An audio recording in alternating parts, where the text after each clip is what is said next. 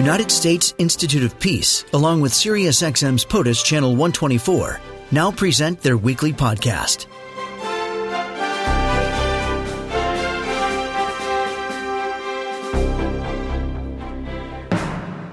Joseph Sany is a PhD and Vice President of the Africa Center at the United States Institute of Peace. He joins us now. Good morning. How are you? Good morning, Laura. Great. Thank you for asking, and thank you for having me on show. I'm glad that you're here. Thank you. I know Secretary of State Antony Blinken was on an Africa tour that included Cabo Verde, Cote d'Ivoire, Nigeria, Angola, just to name a few. This trip was very important as a demonstration of the United States' commitment to Africa and has been an important one from a lot of different angles. Walk us through a little bit about his visit to some of these countries along the coast of West Africa. Yes, thank you. I think this is a fourth trip Secretary Blinken made in Africa. And I think this one is particularly important because the trip took place in the context of all the global crises we have, Ukraine, Gaza, but he took the time to visit the continent. I will say there are four major goals here, I think. One is to reaffirm the administration's strong desire, really, to strengthen the U.S.-Africa relations. That's important. And also, remember, we had the U.S.-Africa Leaders Summit in 2022. So that was also, I would believe, a follow-up of all the commitments that were made during that summit. And I think, frankly, number three, I think, is also the desire of the administration to shift the focus from some of the thorny challenges the continent is facing, the war in Sudan, Ethiopia, the coup d'etat in the Sahel, and really to focus the narrative on the positives, on the potential for growth that the continent represents. By visiting Nigeria, Angola, Cote d'Ivoire, these are countries with tremendous growth potential. These are oil producers. These are countries sitting at the coast of the Atlantic Council, the Atlantic Ocean, with all the potential for maritime security and blue economies, etc. So I think it was important for the Secretary to highlight that part of the continent that people may ignore, I think. And I will also say President Biden made a commitment 2 years ago to visit the continent. He did not. And so this visit was also a way to catch up, to substitute for that missed opportunity. The fact that President Biden did not visit the continent, I think. That's an important point. I mean, here we are several years into this is the final year of the administration and they're seeking re-election, obviously, and hoping to be extending that. But that is an important point. You also have for the different countries. I mean, Nigeria, most populous, the biggest economy, largest oil and gas producer, largest democracy. You've got the Ivory Coast. You've got, issues with the large economy and oil and gas industry among the French states. Angola, important in its own right. And of course, there are some security and political challenges with each as well. Can you describe a little bit about some of those aspects of it, not only the economic aspects of these nations and what the interests of the United States would be, but also the security challenges? Yes, I think you said it well, Laura. Nigeria, the most populous country, the biggest economy, in fact, the continent, tremendous potential in terms of oil, gas, but also the creative industries. We have all danced to the tunes of Nigerian artists and musicians. So there is a tremendous economic potential in Nigeria. Of course, they are facing the Boko Haram, the banditry in the northeast. So there are also security challenges, but these are not incompatible. You can still do business in Nigeria and make money. At the same time, the United States can help and work with Nigeria to beef up their security. And they sit on the Atlantic coast. That's important. I will come back to it later. Cote d'Ivoire, biggest Francophone economy, French-speaking country in West Africa. And also, they have managed so far to stabilize the security situation. But again, these are coastal countries facing the terrorist groups coming from the Sahel. So there are also security challenges there. And you have Cape Verde and Angola, a major partner. The United States is investing on the Lobito Corridor, one of the biggest infrastructure and transformative projects on the continent right now, supported by the United States. Angola is a major partners economically and also as a security partner. Now, Angola is playing an important role in the conflict in the DRC. And what all those countries also have in common, and that has not been mentioned so far, is that they are all members of the new Atlantic Partnership.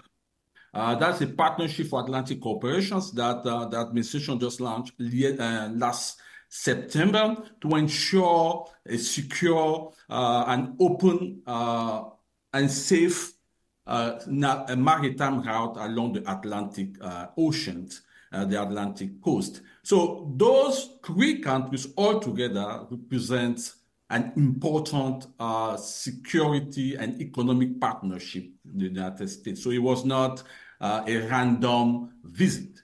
It was very strategic from the U.S. perspective. It certainly sounds like it is. And I wonder, in terms of the visit, you've mentioned a couple things in particular, the agreement to fund the Lobito Corridor and to help build railway linking Angola and Zambia and the DRC. But I also wonder, do the heads of state in each respective countries feel as though there were tangible things that were gained from the visits, or were these symbolic more in nature? You hit the nails on his head here, Laura. You are right that people keep asking, yes, where are the goodies? The visits are great, but we need tangibles. I think there are a couple of tangibles. I will not underestimate the importance of this visit. Remember, it is doing these visits, this kind of visit, that you build the relationships and you can tell the hard truths, right, in a partnership. The goodies are coming. In fact, you mentioned the Lobito corridors, the MCC in Cabo Verde, for example, in Côte d'Ivoire. The United States is making important investment from US aid investment, and there are deals that are signed. Same thing in Nigeria. But I think I will say the most important thing is that it takes two to tango. The United States cannot do it alone. African countries will have to play their part as well. The United States will not go and ensure that the rule of law is respected. I mean, Laura, you are a seasoned legal expert. You know this. Without the rule of law, you cannot build anything, let alone democracy itself. So I think it's important to emphasize that as the United States reaches out to African countries, as African countries rightly so expect tangibles, they also have to play their role in making sure that there is a solid regulatory framework, that the rule of law is respected, and there is political stability. We can't forget that. So it's important. The United States has to ensure that the speeches are followed by deed, but African countries will also have to play their part. There has been, as you can understand, and we have all seen, an overwhelming and overarching focus on war-torn countries and regional conflicts, whether it's Gaza or Ukraine or the possible spread of what's happening in any of these areas, Israel and beyond. There has been a prioritization, at least in the focus, on these nations. Some would say to the detriment of other countries that are also seeking the attention of the United States and financial assistance.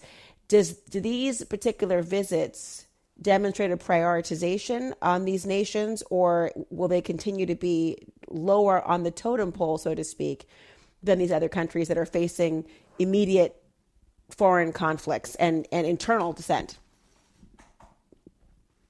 Yeah, there's no question that those conflicts, whether you take the conflict in Ukraine, the Russia aggression of Ukraine, whether you take the Gaza, the conflict between Israel and Hamas in Gaza, definitely affect the prioritizations of the United States vis-a-vis Africa, for example. I think Africa, unfortunately, no matter what they say, will not have the same level of priority as other countries, unfortunately. Even though Africa is a major player and Africa, in fact, most of the biggest challenges the world is facing, whether it is climate, whether it is migration, etc., solutions are found on the continent. But for some geopolitical consideration, I have to admit, Africa seems, that's the impression, and in fact, in reality as well, is not on top of the list, unfortunately. Yeah, there is an impact. I will not say it otherwise. There is an impact, and Africa is pushed to the back burner. That's for sure. So when this happened, I mean, looking ahead in terms of the next steps, this is obviously Secretary of State Antony Blinken who has visited. President Biden, is he expected to attend or come as well at some point? That's a tough one. I think, it's a question for the administration. I think, given the electoral year, the elections coming, I don't anticipate President Biden visiting the continent anytime soon.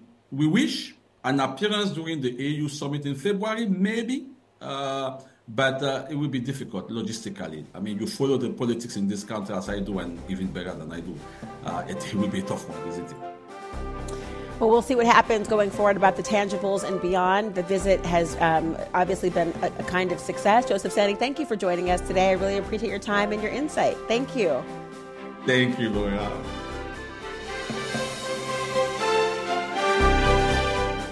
This podcast has been brought to you by the United States Institute of Peace and SiriusXM's POTUS, Channel 124.